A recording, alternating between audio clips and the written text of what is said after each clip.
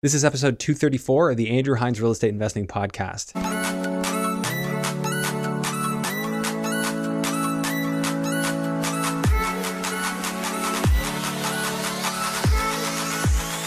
This episode is brought to you by Control and Compound Financial. They teach real estate investors how to multiply their wealth using infinite banking strategies. For a complimentary wealth coaching session or to learn more, visit www.controlandcompound.com/Andrew Hines. Welcome back to the show. Today I have Jessica Narula on the show, and Jessica was somebody who actually I met through ProFunds. So she joined the mortgage brokerage working under my mother-in-law, Carmen, and she was just inspired. She heard Carmen on the podcast, and wouldn't you know it, ended up working for her, having her as a mentor, and has gone on to do quite a bit of acquisition in the Cornwall area. She's talked about actually scaling down her portfolio now and redeploying some of those assets in potentially Mexico. So she's analyzing deals down there. One of the big focuses of this episode was on mindset and goal setting. So you've probably heard people talk about finding your why and getting really serious about what it is that drives you. And this is one of those things that I feel like a lot of people go on the surface with. They'll think about, I want more time, or I want to have my dream home because that's just the thing that you do. That's very surface level, but if you can dig in deeper and you can dig in deep enough, you can find that emotional response where it actually forces you to jump out of bed in the morning. You're so excited that you're going to get to move towards that why. And I think that's something that we could all focus on a little bit more and remind ourselves a little bit more, even if we've done the exercise of finding your why or the 7 stages of why, to go back and revisit that and get clear on that and refine that, I think is a really important exercise and one of the takeaways from this episode. So I want to remind you that if you're new to the podcast or if you're new to real estate investing, it's not a bad idea to go back to the first 10 episodes where we really dug into the fundamentals. Also, if you want to dig into current deals that Jake, my brother-in-law, and I analyze on a weekly basis, I highly recommend you check out our sister channel, REI Hot Seat, on YouTube, where we'll do regular breakdowns of on and off market deals that are currently available and talk about how we would make them work, because it's an interesting market out there, and it takes an interesting approach to make some of these deals work. So with that said, let's go ahead and jump into episode 234 with Jessica Narula. Hello and welcome to the Andrew Hines Real Estate Investing Podcast. I have Jessica Narula here with me. She came to one of the meetups and now she's on the podcast. So that's how it goes. Thanks for doing this. Thank you so much for asking. Yeah, but I've used to work for ProFunds, so Carmen. Yeah. So we've kind of we've got the mutual connection. Yeah, that was a few years ago, right? Yeah. As lockdowns were starting, you started doing mortgages under ProFunds, so that was sort of the initial connection. Yeah, I actually heard Carmen on the podcast, and I reached out to Carmen on Instagram. I was like, because I don't see a lot of women doing what she does in general. Yeah. She's a powerhouse. So she is. I was like, I just wanted to say thank you. And it was great learning from her, because she was talking about her crazy building she did a full burr on. Mm-hmm. So I just met her and she's like, thank you so much. You should come join the team. And it was just the most easy transition. And I was there for 2 years. I only transitioned into a different one early this year. So it was great working with her for sure. Yeah, Carmen's very inspiring. She's done so much, and it's hard to even fathom. I don't know how she does. I wish I tried to come in more, because I think you gave that tip. You were just around. Yeah, that energy. That's how you learn a lot. Yeah. Because I find with Carmen, it's it's not like she's going to explain to you how she does it. You kind of have to just through osmosis absorb it. Yeah.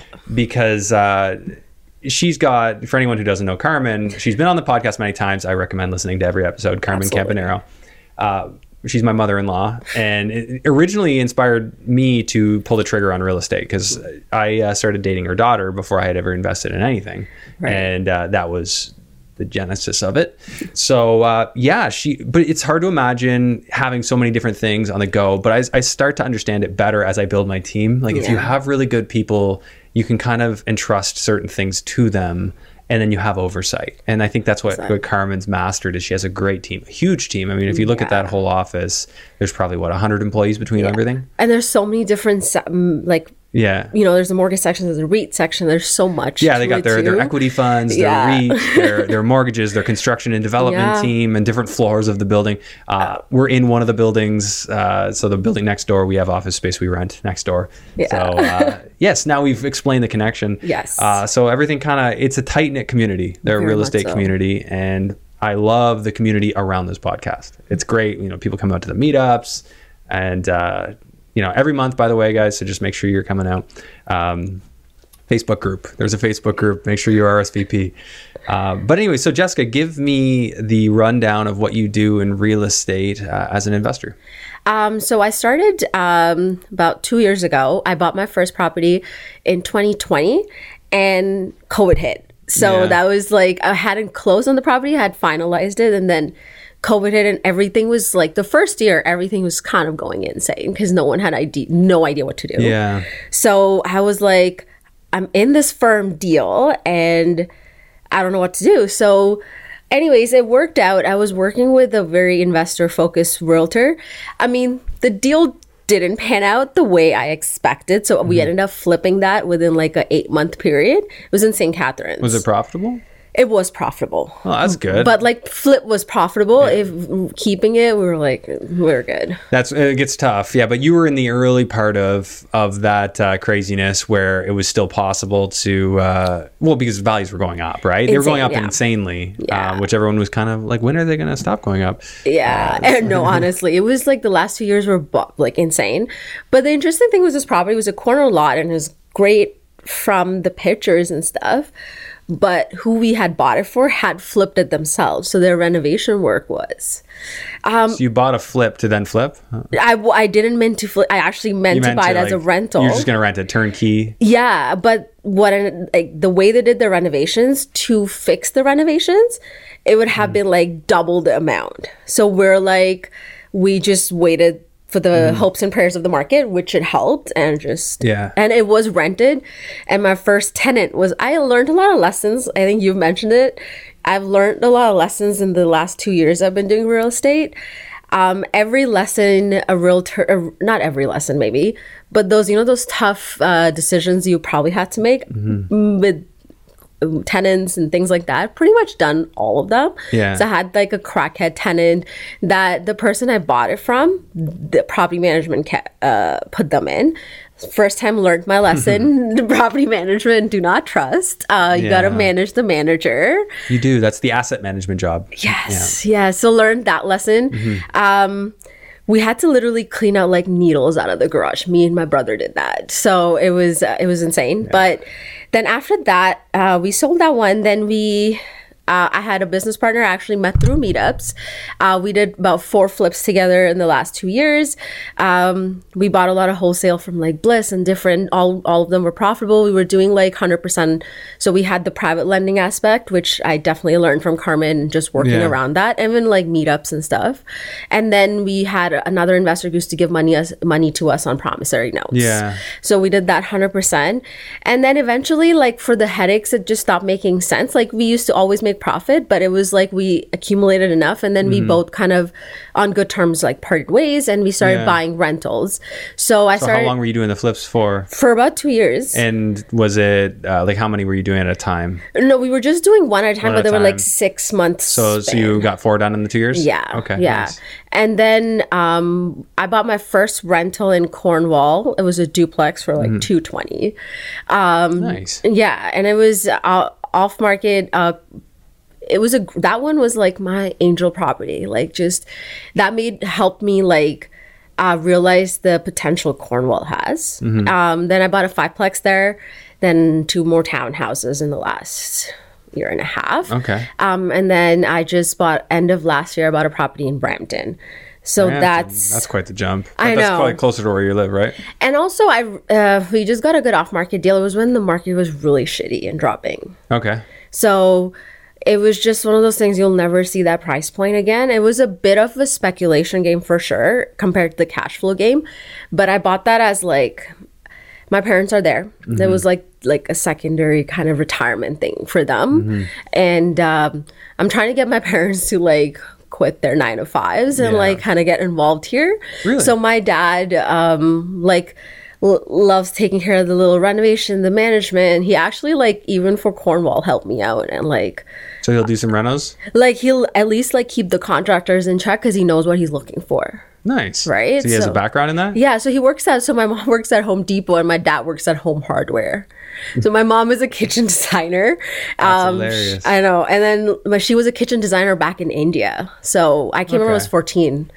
All right. Yeah. So I wasn't born here. So no one in my family is doing real estate. So I kind of like had to like, it was just one of those swimming through and figuring out what to do kind of next. So the meetups and like being surrounded by the people really helped. Yeah, I was going to say, like, you obviously learned a lot of strategies. You have a pretty full toolkit. Yeah. And where, like, how did that all come together for you? So it was, you know, those mansion meetups. I don't know if you remember them. No, like mansion. All the way, like it was like London, and I used to drive to like London. Oh, and like Windsor. Matt McKeever stuff? Yeah. Oh, okay. Yeah, so I used to drive to like Windsor and London all the way to just go to these meetups and learn. Yeah. Actually, I should backtrack. So I actually started as a paralegal. So the whole dream of going to university, I went to university for 4 years. Then I want to go to law school, but I was like, I don't know if I'm a sitting at a desk kind of person. So I went into a paralegal program instead. That was about a year. Isn't that also sitting at a desk? So I wanted to test it out. So that was my testing. That was your test, okay. Yeah. So I was like, before I spend a shit ton of money, I wanted to check out if like that field is for me. It wasn't. Sitting on a desk wasn't a thing. But what it did was I kept getting thrown into offices that always required real estate legal assistants or real estate paralegals. So I always ended up in that position, essentially. So that was my introduction because I used to see all these numbers go through my desk and like, I was like, I'm really doing something wrong. And like, that was my start to that. I've heard that from accountants too. Like they see the commonality. Like, oh, what's the number one thing you see in common? And it's like, oh, well, they're all real estate investors for like the most millionaires, right? Exactly. It was a big thing, but there was a long time in Ontario where things were trending in a certain way, and then more recently with this. Well, I mean, let's face it. They're trying to break the economy to some degree so they can bring down inflation, right? Like that's why they keep jacking interest rates because it's like, oh, we didn't do enough damage yet. We'll do a couple more jacks. So eventually, there's going to come a point where something starts to break, and it'll be a matter of how hard does it break. Does that mean real estate values tank? It's so hard to say with the competing forces, right? But it does make it harder for people to make the numbers work because when you're working with these values and these interest rates. It's a difficult puzzle to put together. I agree with that. And honestly, I realized, so with this whole, this whole door thing, I think when I was starting out, people were always talking about the number of doors they own. And it became about the doors. I had to like this year, I didn't buy anything. So everything about was end of last year. This year, I was just like, let me reset. Let me reset as to like, why am I chasing these doors? Like, what is that bringing me? And you're right about what the Canadian economy and like what the government is doing, what they did even during COVID. They created this problem, right? They truly did. And as much as it sucks, they really have to suck it out and like stick out this whole inflation thing. They can't drop the rates too soon for it to actually work. Well, they have to address, like I look at it as kind of like, yes, that's the traditional approach is you jack interest rates until the economy kind of breaks a bit and then things normalize. Essentially, interest rates are the sponge. You've got these excess dollars floating around for available spending cash. And what they're trying to do is suck it all up. And the reason you have the excess dollars is because they shut everything down, all production, and kept giving people money. So they created the problem and hurt people's buying power, and then their reaction to stealing your buying power by printing money is now they're going to suck up the extra money that you have. People should be quite displeased with what they've done. I agree. And honestly, like even just my parents' mortgage on renewal, it went on the B side of lending. It went from like 3%, because at one point even the B lenders are giving you 3% rates to now like 6.5%, right? Like it's a big jump. And I saw my parents like feel the burn of it, and I'm thankful that we are able to sustain that, but I don't know how many people are able to. There's going to be some pain. I think that eventually they'll work out something on the amortizations when all those renewals come up. I know they've said they won't. Yeah. But I think that when push comes to shove, there's a good chance they will. Yeah. But there will also be a large portion that start listing their houses. 100%. And but like you said, there's so many conflicting scenarios too, because in a true recession, the employment would be a lot lower than what it is right now. Well, they haven't fully created the recession yet. Exactly. Well, they're working on it. You're right. But then I want to also see the AI piece, how that comes in with the whole employment situation, like how that plays a role in AIP? it. Like, no, just AI, like artificial intelligence and the use of it and what that brings in terms of like what kind of jobs will be created and taken away at the same time. And like, obviously, we talk about immigration all the time. The first 2-3 years, most immigrants rent. But then if they look at buying and things like that, But the renting creates demand too, right? That's for investors, though. A house is a house. If somebody needs a place to live, and it pushes up whether it's they're going to own it directly or they're going to cause somebody else to go out and build it. And, it's going to have to be there. Yeah, but the thing is, then if they're coming mostly in Toronto, you have to have that investor still has to have enough money to put in and buy something for someone else to rent, right? Yeah. But the way the Canadian government is not the most investor friendly with all the restrictions they keep putting in. So it's just specifically Ontario is pretty rough. Actually, Ontario, you're right. Like, so that's why it's just so conflicting because yes, all these immigrants will need rental units. That needs investors. But if you're not creating an environment where investors want to invest, because a lot of yes, there's immigration coming, but there's a small fraction of Canadians that are also, especially Ontarians, are also leaving the country. There are. And I think, there's lots that see the writing on the wall that this is not an investor-friendly place, specifically Ontario, but also Canada to some degree. It's just, if they really wanted to fix this inflation problem without breaking the economy, they'd focus on what can we do to stimulate supply, streamline approvals, cut the red tape, cut the taxes on development. Like, let's make it cheap and attractive to build here. Let's make it cheap and attractive or profitable to be a trade here. Let's make it less onerous. Let's put more responsibility on the individual trades to insure themselves, to implement their own health and safety policies. There's so much red tape, and having worked in contracting, like if you read what you're supposed to do from a health and safety standpoint, and I put my best effort forward to constantly improve. That's my angle. I'm constantly improving. Yeah. But if you try and start at their gold standard, you'd never even start. 100%. Yeah. And I think like after I bought all of this, what I realized though this year, I am not taking the onus to change everything. Yeah, you can't. You have to focus on your situation. And that's what I did. And what you can do is you can decide where you'll invest, how you'll adjust your investing strategy. And you being a paralegal, I mean, you must have a very unique angle on the laws, what you can do. You've probably seen some stuff, which has helped you see how you might handle the situation. Yeah. And like for me, it's about pivoting. Actually, I heard like one of my mentors say selling is not losing. And like I'm actually looking at selling my portfolio, most of it in Canada, and pivoting completely. Mm-hmm. So for me, and everything is going to still be profitable. The cash flowing ones, I'll leave the one in Brampton, but the other Cornwall ones, actually, I'm looking to liquidate just because I like to have a certain amount of control. No, I know there's not going to be a way where you're going to have control over everything. There's just not possible. But government policies is something I feel like it's just too much for me to even like comprehend. Because for instance, when I started, the landlord and tenant rules were strict, but Ford wasn't saying to not pay rent and like put that narrative out, right? In the last few years, like I have a tenant right now in my fiveplex and I had that market property for sale and everyone knew about that. I found out he was like threatening people walking through and then stop paying rent. Mm-hmm. But guess what? I can't take him out for like 8 to 9 months. So you had a non-payer for 8 months? No, well, since January, now about 4 months. Yeah. Oh, okay. Yeah. First month he paid and then I guess 3 months now. Mm-hmm. But for me, most tenants are good. Like I have 10, 11 tenants out of that. Like most of them are great. For me, it's just like these scenarios are not like I want a better return on my headache is what it is.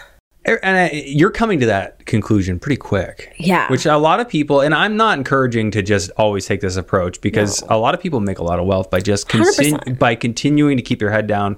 But as I watch the market change and make less sense, I started seeing, well, these are some pretty big headaches that I could be getting myself into, and I want them to be scalable if I'm going to take the headache. That's what it is. Like, that's what I mean. Like, nothing's going to be perfect. I'm still going to be, as an investor in real estate, or even a mortgage agent, I have headaches on my own with the clients, right?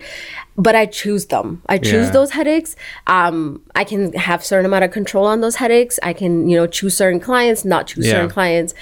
So for me, that's what I meant in the last 2 years. I feel like I've learned a lot of quick lessons. Well, you moved fast. Like you acquired, we have 12 units, you said? Yeah, 12. 12 units since 2020, and you just moved really quick. Yeah. During all that craziness, and you've been profitable the whole way through, market corrected, you're still okay, you're not underwater on any projects. No. Like that's a great track record. Well, I have great, the Cornwall one I bought with a JV partner. Okay. So it's important. Also, another pitch on the JV partner is important to have that they're actually not on their last dollar. They need to be comfortable. Repel the ones that are on their last dollar, because they're the ones that'll blow up your phone every day 100%. For an update, for how things are going. Yeah. Work with the one that, they do a lot of different stuff. They don't have a lot of time, but they got a lot of money. Exactly. And they want somebody that they feel confident that will do a good job. And honestly, everything on paper looked good, right? I predicted the interest rates to go up. Everyone, for the most part, if you were kind of seeing what's going on, kind of figured they would. But I didn't know the escalation would be that quick. Yeah, because there wasn't precedent for it to go that quick. Yeah. But I just didn't think that they had the kahunas to break people that way. Because I knew what the fallout would be if they did. And I just thought, I think they're just going to become accustomed to the inflation. We'll just have to accept it. 100%. Because eventually that inflation plays out if they stop spending. Eventually the effect will just play out. It will. Yeah, 100%. But if they keep spending and doing stupid deficits and all that, then it won't play out. It'll keep going. It will. And that's why I'm like, I truly, honestly, as much as I tried to comprehend what the Canadian government was doing in the last few years, that'll give you a headache. Yeah. Trying to make sense of, are they following a logical, thought process? No, they are not. No. And I'm not saying that the rest of the world's government is perfect in any way. Yeah. I just feel like there's certain things that just make more sense. Yeah. I think that there's a lot of insanity south of the border too. I agree. But they're a lot further behind in the progress of insanity. I think Canada's made some huge strides forward. And as much as my family's here and I love it here and we're doing everything that we can to continue to call this home, we also want to have a very good contingency plan. 100%. Yeah. And that's why I'm with a brokerage right now, my mortgage brokerage. They actually... similar mindset. They have a global vision, but they also have a brick and mortar brokerage in Florida. Oh, really? So they help Canadians fund deals in 12 states. They're licensed down there.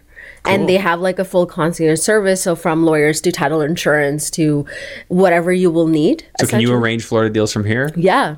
Really? Oh, so you just have a partner that works down there that has a license down there?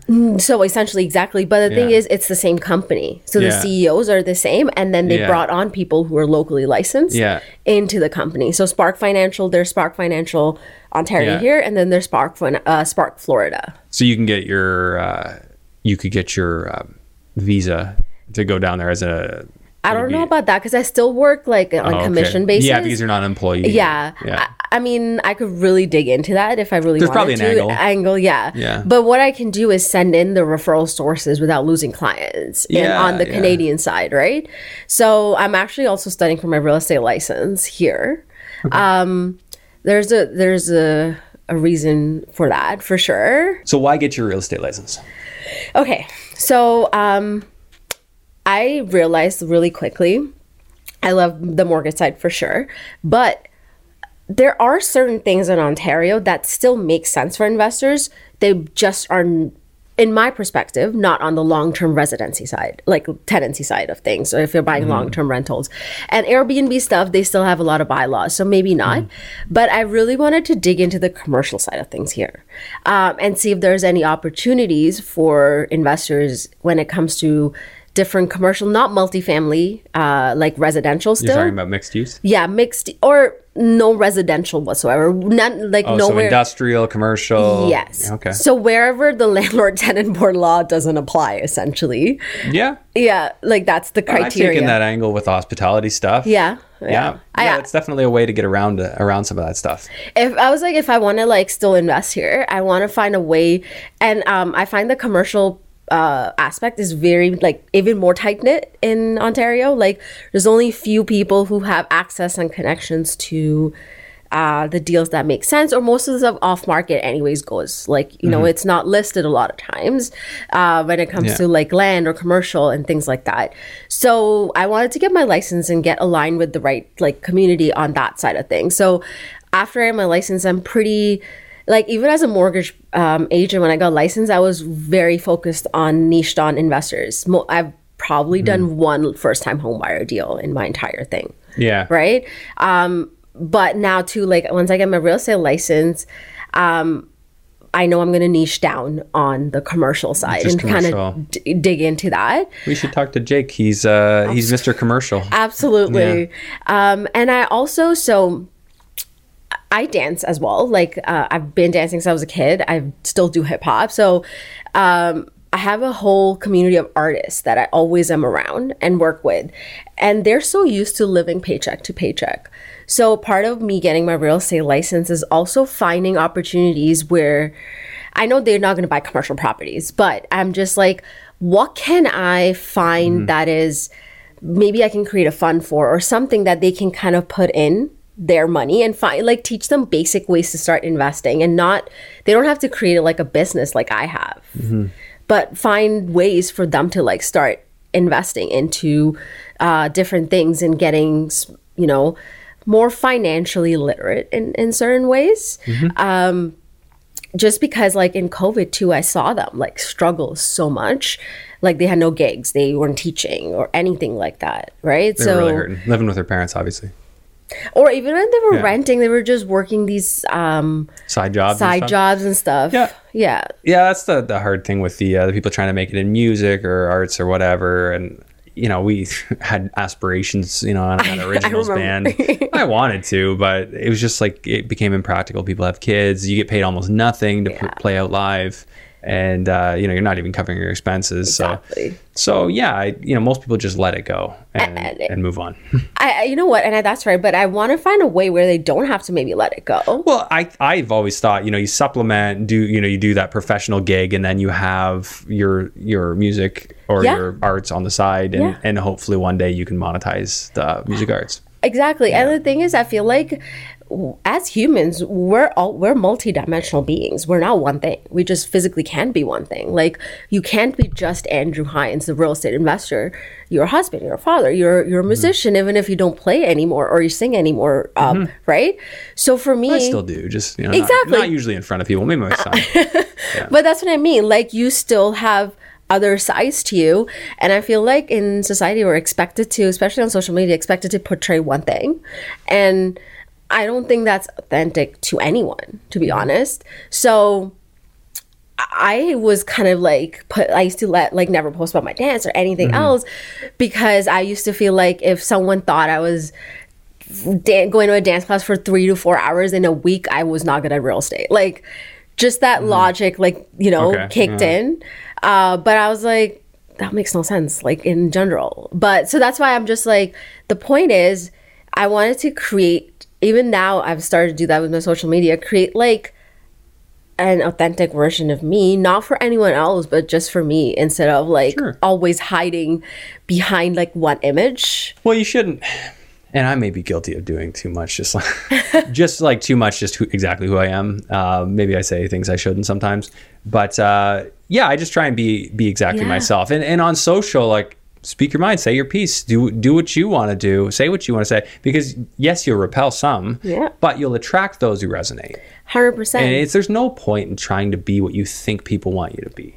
It's exhausting. Be polite, be courteous and all that, but be yourself.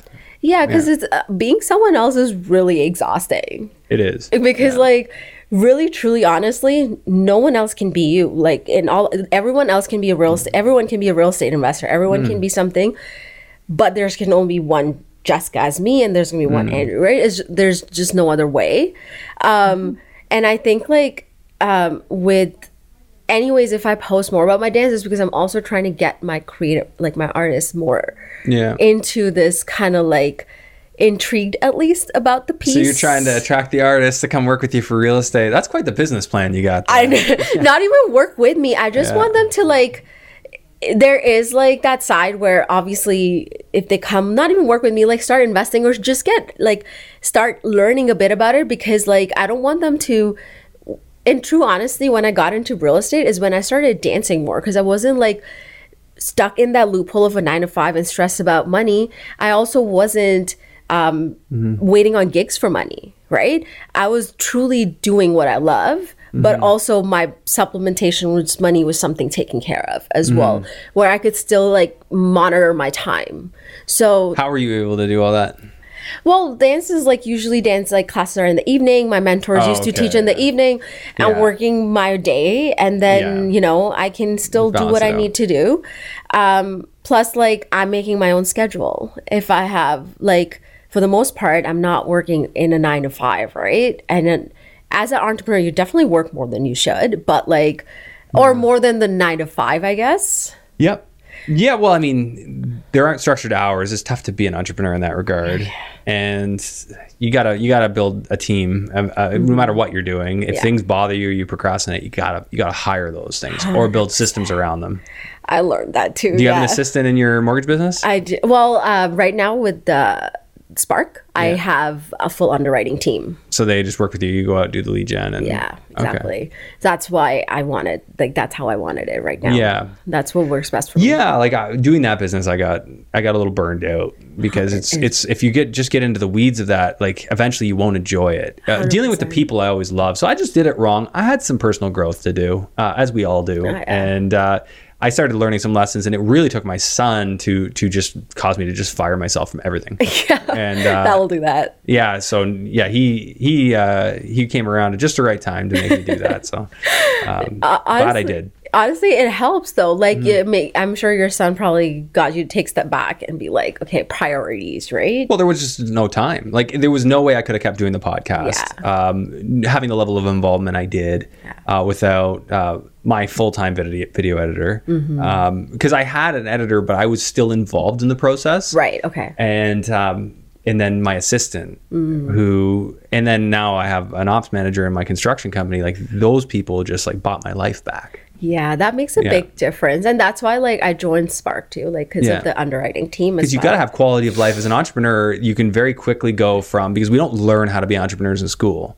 Yep. You can very quickly go from, a structured 9 to 5, or I've had, better employment situations and worse. But you go from a structured situation to an unstructured situation where you can work all day and all night if you want. Yeah. You can not sleep. You can sleep, you not make money. You can procrastinate and not make money. No one's going to come in and tell you, hey, you should be doing this right now. Yeah. So it's up to you to be very clear on what it is you're trying to do, why you're doing that, 100%. And then hold yourself accountable. And that is not easy. No, and that's why like this year, in the beginning of the year, I did this thing called a life book. So what a life book is, it has 12 categories of your life. Yeah, I've heard of that. Did you buy the program or you just got the template? No, I actually bought the program. So I'm a little obsessed with the whole mindset piece. That's huge. Yeah. And I joined Mind Valley. I'm done like so many courses and quests on it. I've gone on retreats and like all of that.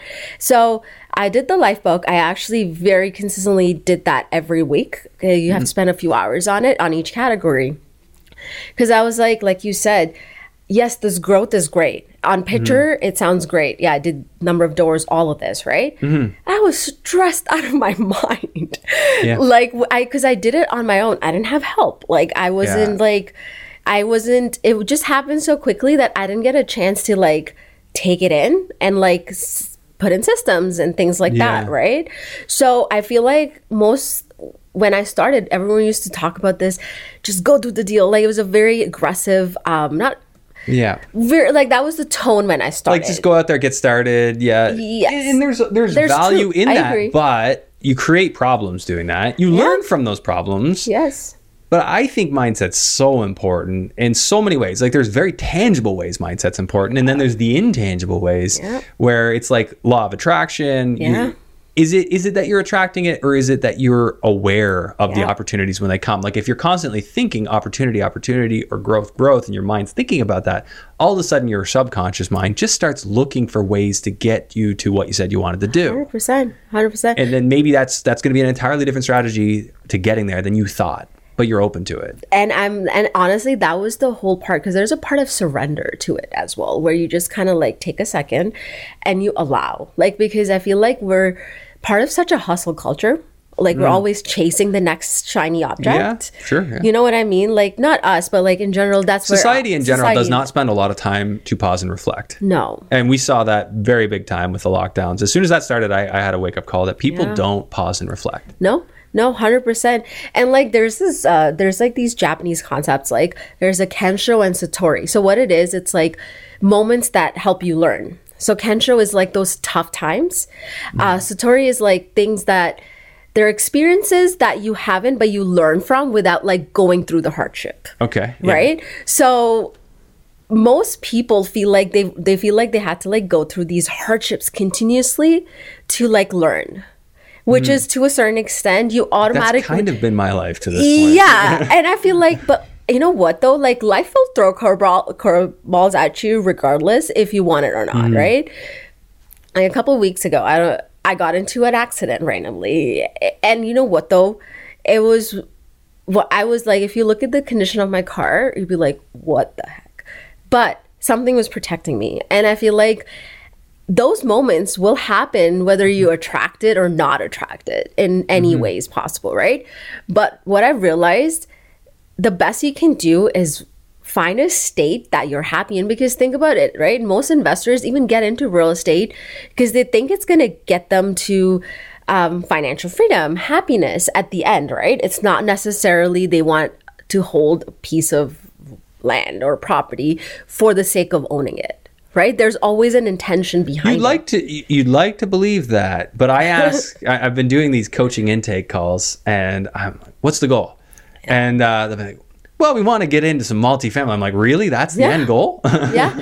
And that's the thing. There's an end goal and there's a means goal. Yeah, that's the means to get to the end goal. Exactly. But people don't realize the difference. I think it's just the default because... Yeah. Let's face it, I teach a technical podcast here. We talk technical. Yeah, my bad. And we don't spend enough time talking about the mindset because the mindset is what opens your brain up to be able to accept the information and the strategies that will get you to where you want to go. Yeah. And I understand that because at the beginning, I was like that too, right? Where I was like, some people were talking about the mindset piece and like, you know, your relationship with money and like things we've been brought up and taught about money and how that affects certain things. And I was like, okay, this is whatever. Just teach me how to do it. Like, you know, I was in that rush. Yeah, I've been that guy too. Yeah, right. Yeah. And I think that's a natural state of being, like you said, but when you start off, but I really quickly realized too, because of the growth I had or whatever I did in the last 2 years, it was just like, that wasn't why I do this though. Like I had to figure out my why very intentionally. Well, people do things for two main reasons, right? To get out of pain or into pleasure. Yeah. Yeah. And to convince yourself to do a painful process, it requires that you see the pleasurable end to it, you know, the desired outcome. Yeah. The end. And for me, I wasn't seeing that. Like I was just like, I felt like I was in a loop, right? For me, especially like, and also for me, it was also like, is how much of the pain is worth the pleasure? Like what kind of pain? Well, Tony Robbins teaches about this. He has some exercises on this. I'm sure you went through some exercises on this. So talk to me about that process. What changes have you noticed in yourself? Give me a little bit of a recap on it.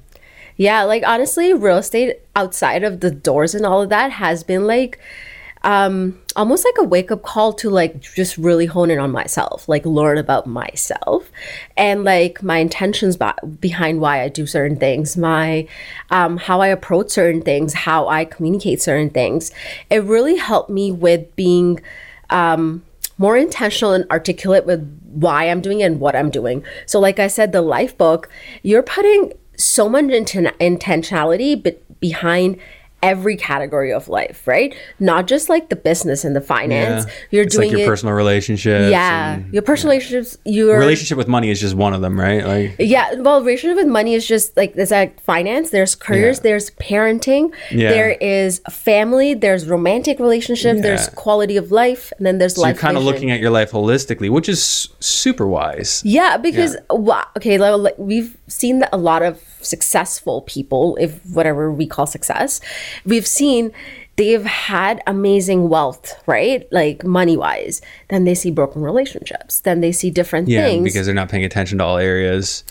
And I feel like for me, as much as this wealth success is important, I feel my relationships are important too.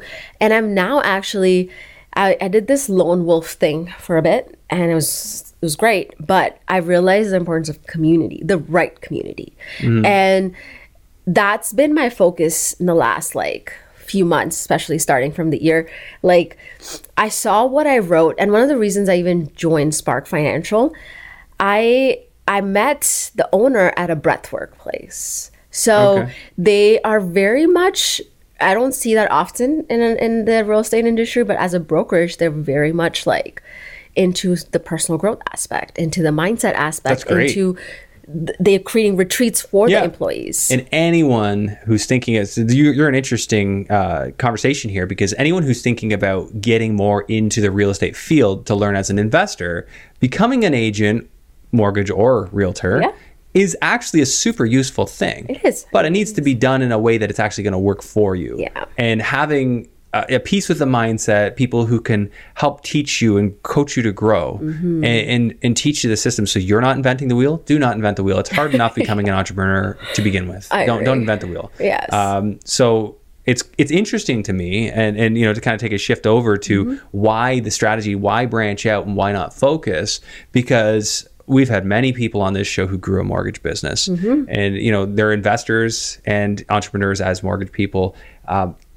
Was there a reason not to just focus on that and try and scale that? Like, do you eventually see that you'll be a 50-50 realtor mortgage agent, or you'll skew and you'll just go heavy into the real estate side? I'm most likely going to go heavy on the real estate side, but I'm not letting go of the mortgage side. That's why I have the underwriting team, right? So you still have the ability to do that, but you've essentially fired yourself from a big portion of the job. Yeah, because like I love the people side of things. Like, so you could still do the intakes. You'll be able to look at deals when you go and do a new client intake. You can actually qualify them yourself, because you'll know what's involved to a cerern extent, for sure. And then also, I want to be able to look at deals, right? Like, and also make it sense for them. I always wished, like, well, not always, but for a long time, I was on the fence. Should I get the real estate license? And I never did. And you know, in a way, I'm kind of glad I didn't, because I think that there's ways of doing it without doing it. I agree. But I think it's so super useful. And for a lot of people, it is the thing that makes sense. It's just, it is an expensive process at first. And then it's an expensive thing to keep going. 100%. So you need to be productive. I agree. And I think it's also like activate my active income with the mortgage side too, right? So I'm establishing, you know how we talk about like this whole ideal 7 sources of income? Like, not we talk about, but like there's this like all millionaires. General idea. Yeah. So I'm not saying you need to have 7 sources, but I'm staying within what I know, which is real estate. Multiple streams is big. Yeah. Within real estate. I'm still investing. So I looked at some real estate down in Tulum. I'm looking at some stuff in Joshua Tree and stuff down there in US. But I'm still doing real estate as the whole. You're in the niche, I'm in my niche. I'm just finding different ways to like insert more cash flow. Yeah, multiple streams are big, and I've been thinking about this in my life a lot lately. Like, I have my general contracting company. I have my real estate new builds in Florida. I have my active businesses here, which, I mean, they're more, I pay them and work hard, and we'll see profitability down the road kind of thing.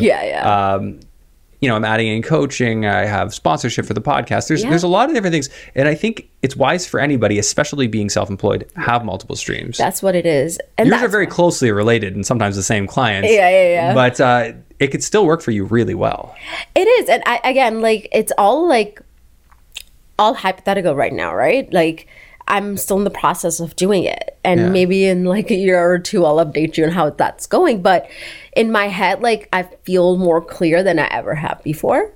And that like, that has a lot to do with like the work you do on yourself, right? Like I know people talk about this whole listen to your gut and like the mindset piece, but people really have to learn how to listen to their gut without like but they have to also learn to shut the noise. Yeah, because your gut will mislead you, and sometimes the gut feeling goes away. It's hard to read it after you have the initial, and then later on you're not sure. You're questioning. You're questioning it. Yeah, and that's why but that requires a lot of like that reflecting aspect to actually be able to listen to that. Right? Yeah, but if you pause, I found like somebody asked, well, what was your gut telling you at first? Okay, well, this is what I think I was interpreting, and usually you can recall. I agree. And I lean heavily on that. Me too, yeah. If I have a gut about something, not to do it, I listen to that very strongly and just, not for me. Yeah, I and you know what though, in the beginning, I fought that gut because I was like, like you get into like logically it makes sense. Like I should be doing this.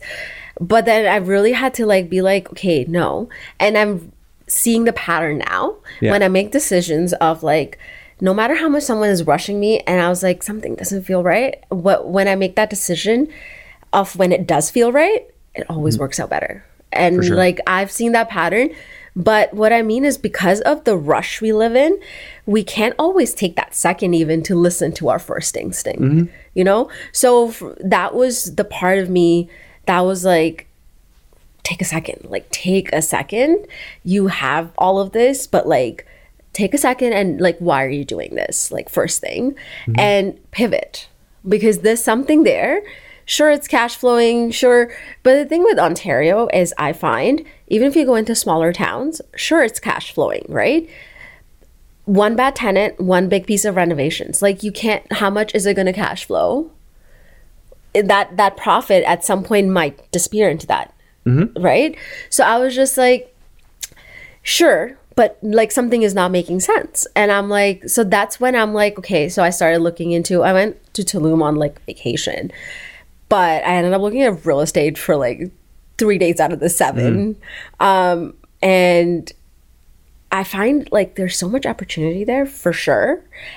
And also not just opportunity, but like what kind of energy you want to live around, what kind of, not even live around, but like, what kind of place you want to invest in? Would I see myself, my family living there at some point? Sure. So like things like that also started like seeping in where I'm like, do I see myself in Canada in the winter months? Not so much. No. Right? So like, I know people who are doing some community builds in Costa Rica even. And like, so I've been like considering different locations, haven't dug into too much in anything except Tulum right now. Yeah, I don't know if you saw the one I just posted with Ali and Amy. Yes, I did see that. They're in, Cabo, and I think Ali said she had one in Tulum. Yeah. And she said the cap rate was going to be over 15%. Yep. That sounds pretty all right compared to here, but I mean, it sounded like you're pretty much cash down there. It is. There are actually lenders, so there are. But it's very restrictive, and it's only after you're done, right? No, there's actually private.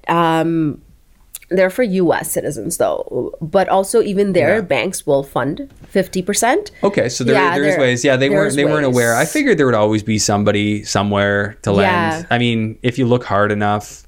I actually found it a little hard in Florida initially to find a construction lender. Lots of people wanted to lend for small flips, or for rentals or BRRRRs or whatever. But for somebody building from scratch, I got a lot of resistance being quote unquote foreign national, doing with no experience as they called me, right? So it was interesting and it took some time. So, but if you keep looking, you know what, I found a good team right away. I was lucky.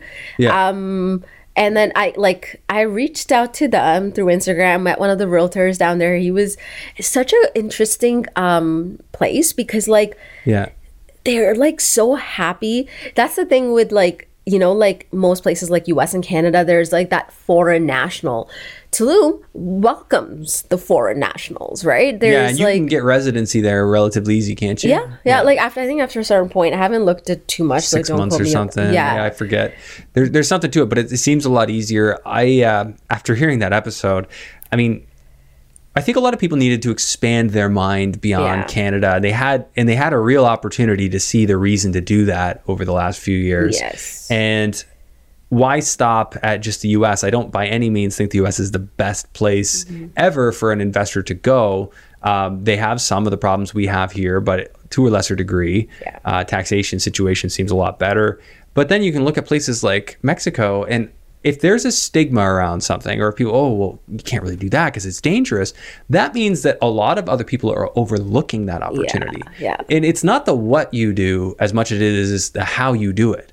And if people are saying, like, I've said this a lot, whenever I find something that a bunch of people don't want to do, that's usually where I see an opportunity. And it could be work, but it actually might work out really well.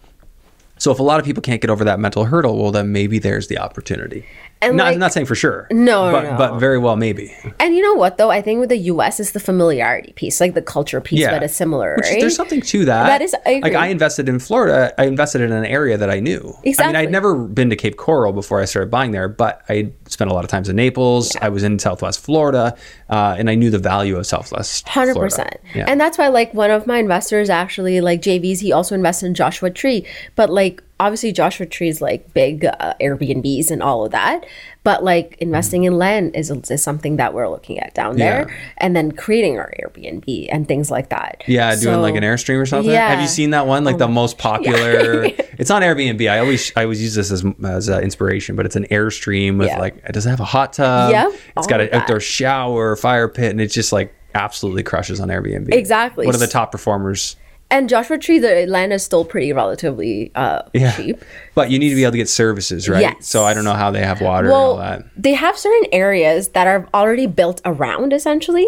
So we're not looking too far off. Like, you know, like certain locations we already, and I'm still looking into the connections there too. So there's a builder. Can you dig a well? Can you make a septic? It probably you can do all that. So have you run any rough numbers on like an opportunity that you're looking at? Actually, I haven't, but I have a sheet that my investors send that they're investing in. Then it's how does the deal break down, if you don't mind sharing the absolutely. idea? I think what they're doing is they partner with a builder down there who has a history of building down like massive Airbnbs kind of thing. They're investing as a JV partner in like one piece of land essentially, and partnering with the builder. So they buy the land, the builder takes care of everything. Yes. So what do you think? Like, what are they looking at ballpark all in cost? You know, I think it was about $500,000, 400 something for the land. Okay. Yeah, and then I know the end cap rate was like 13 or 14%. 13 or 14 as an Airbnb. Yeah. And this is in Joshua Tree. The Joshua Tree. So 13-14% cap rate on the end value, but we're talking you could be in for almost $1 million US. Yeah. Oh, okay. So you're renting out for big numbers, like 300,000 a year or something like that. Yeah, like I'll show you. I actually have the sheet, but I'll pull it up after. But I'll show you what that looks like, because don't even quote me on that stuff right now. Yeah. Well, I mean, when I was talking to Amy and Ali, we did talk about it was like a 6.5 cap in Arizona. Nothing like crazy. That's not something I would go to Arizona for. But they're also buying I think they were buying already resale, not building from scratch. No. And that's the thing, you get paid for patience and the risk you take by waiting, right? Because a lot can happen in 12 months, especially in this economy. So people who are willing to do that do get compensated. There's a baked in profit, typically, not always. If you don't do your numbers right, there isn't. No. But there's typically a baked in profit for waiting. Yeah. Which is why I kind of like new construction, because if you believe in an area, you can do well that way. And even in Tulum, I'm actually looking at more land than I am at already built stuff. How do you feel about contingency planning? Like, I like to have that plan A, B, and C. Yeah. Plan A might be Airbnb, or maybe my plan A is a flip and a contingency of Airbnb. Yeah. Which is sort of like my Cape Coral. I don't really want to do Airbnb in there now after I've kind of looked at it. I still think it'll work, but it might be more work to make it work. Right. And but then it works as a contingency plan. Yeah. But it's not my primary goal. No, I saw the numbers from what I remember when I saw the Joshua Tree numbers. It's like, if you have that capital to put in, I'm pretty sure in US you can get construction financing though. Well, especially if you have the partner. So they would secure the loan. Yeah. And if I were examining that scenario, I would want to get the track record. The nice thing is if they're borrowing from a construction lender, that construction lender will only lend to them if they show a track record. And that's the builder has has the track record. Yeah, I'd want to see their credit as a partner. You're my JV partner, but I want to see your credit, and before I give this money, and we're going to own everything on title together. I do a lot of different stuff like that to help protect my position. And you know what? That's important. Like, I'm learning that too. As much as I got really lucky with the right JV partners, I've heard horror stories. I'm especially in the US. Even if I get like my contact from an extremely reputable source, I am not just signing a check and handing it over. No. I did one exception. My licensed GC with the city of Cape Coral, I did give her a check to get things started. And, you're not going to get a GC to start without that. No. I could have tried to negotiate, but I knew who I was dealing with. Yeah. But generally speaking, people know me saying, don't ever give a deposit. Yes. And I still have that mentality. I agree with that, actually. But because you can do milestones. I still, to this day, like anyone says, so just send me this deposit. I'm like, well, hang on. I'll buy the materials. We'll do milestones. Okay. And we work it out. Especially anywhere, to be honest. You're right. There's way more people in the States that are looking to take advantage and get dollar signs in their eyes when they see a Canadian that's a long way away. But there's also plenty of people here that'll take your money and make you feel bad when they steal from you. And 100%. So and you just got to be ready for it. I've had no matter where, I have had a contractor in Cornwall. I was pretty new, right? Like in the city. And this guy came referred from another investor. But that other investor gave me a full heads up. They're like, he's just starting for me too. I don't know what the finished product kind of looks like. And I hired them. I don't know how he managed to do a flooring, which just no leveling, nothing. I had to spend another $4,000 to fix it. Yeah. So things can happen here or there, and one of those things. But it's just why it's so important to make sure that people you deal with have something to lose if they deal offside with you. If they do things that are offside, it's going to bite them. Make sure that situation exists. Yeah. And then they're more likely to play nice. Yeah. And I think people very much a lot of people that have talked on meetups and even on podcasts, they glamorize the long distance investing, I think. In terms of they make it sound a lot simpler than it actually is. Yeah. Yes. But there is a process time, right? To build a team. Yeah. You know what I mean? There is a timeline. You still got to go in to a certain extent to be able to establish that trustworthy relationships. And after a point, absolutely, you're set. Yeah, but you got to put in the time up front. You can't just be at a distance, hands off, without putting in the time up front. Yeah. That's the unfortunate, non-glamorized truth, which I still feel like there's work to be done building out my teams down there. Yeah. Just little things. I have a good GC and I have good, realtor that I work with, but adding in more handy people, I would say. Yeah. Handy people that could just pop by, a cleaner, because I haven't run an Airbnb down there yet. So I haven't needed those things. So that's still on the to-do list. And there's always going to be a to-do list is what I've realized too. So even for instance, I'm actually more intrigued on Tulum than I am at Joshua Tree right this second. And why is that? So there's more, the investment side, obviously the numbers look fantastic, but also... are you talking it's those 15% cap rates on new construction? Yeah, I'm actually looking at land down there too. So buy the land and then build on it? Yeah. And then also flip on assignment. So you can create... Just flip the land? Create the designs and everything. Create the paperwork. And would you be getting an entitlement, getting a permit and then you just sell it? Or you don't even get the permit, you just do the designs? You don't even get the permit.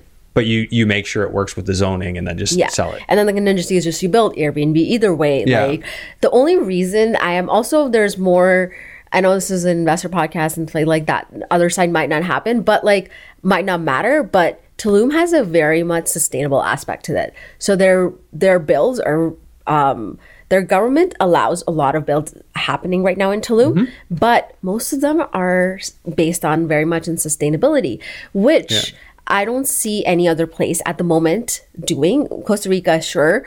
But in the big picture, longer scheme of things, sustainability is going to be the way we will have to build our And when you say that, what do you mean? And sustainable in what way? So they don't even fully pave their roads. So the material doesn't damage the soil underneath. There's a lot of protected land that you can't build on, but also the materials they use are based on eco-friendly and environmentally friendly bases.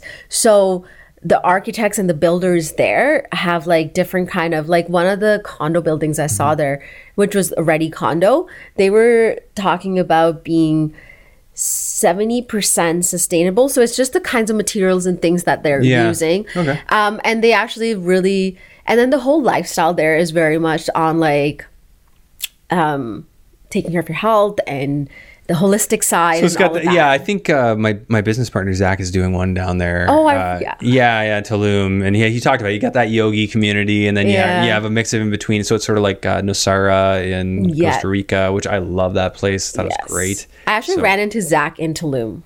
Oh yeah, you were saying that. Yeah, that's right. Yeah. So it was because I think we're using the same company.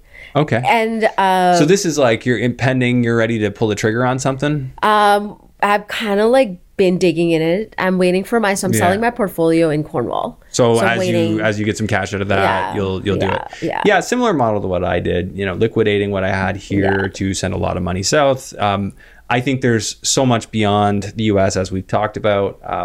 I will definitely love an update as you do some of this stuff and see just where your numbers lie. I think that could help a lot of Canadians who are just kind of fed up with the deals here not making as much sense to them. Or maybe they just want to add a complement. They just want to have something outside of Canada too, where they feel hedged. They've got stuff on both sides of the border. Yeah. And that's why I'm looking at the commercial side too, just in case they don't want to go outside. Like there's plenty that just don't want to leave Canada. So that's why I'm looking. And that's fair. And there needs to be a plan for those people too. And that's why I'm like looking at all aspects and just seeing. Selling was a hard decision because I had to let go of that identity of owning the doors and all of that stuff. I get it. Yeah. So I'm just like, let it go. That's not your identity. It's kind of like a reset. It's like you kind of pull back a bit. Now you can thrust forward even harder. It's like a catapult, right? You got to take a second and then I've taken a step back and I'm working my way to slingshotting forward again. Yeah. So, Jessica, where do people find you, connect with you? Yeah, Instagram is probably the best place. It's jessn.invest on Instagram. Okay. Yeah, I will share that in the show notes. And anything else you wish that we covered, talked about, touched on, or a piece of wisdom you'd like to share? Only thing I would say is focus on your end goals, not the means goals, and take a second to make a distinguish between the two. Yeah. That would be my tip for investors that are starting out or just even now in it. And just a lot of new things coming for me, where I'm starting to build a community for myself, host events on my own, and also build a podcast for myself, but nothing to do with, actually has very little to do with real estate on the podcast side of things. But okay, so different angle, a more community angle to it. Finance is still a piece of it, but there's more bringing in artists and bringing in other people to learn from different people's experiences and different people's success stories as well. Yeah, very cool. I mean, success stories are generally inspiring, so I like to hear them. So that'll be cool. All right, well, thanks for joining me today and sharing what you're working on, and I look forward to hearing the updates on the Mexico experience. Absolutely. Thank you so much for having me. Soon. There are a lot of people out there talking about the infinite banking strategy and whether or not it makes sense for them. To find out what it's all about and if it's a fit for you, visit controlandcompound.com/Andrew Hines, where my audience can gain exclusive access to books, podcasts, and webinars tailor-made for real estate investors.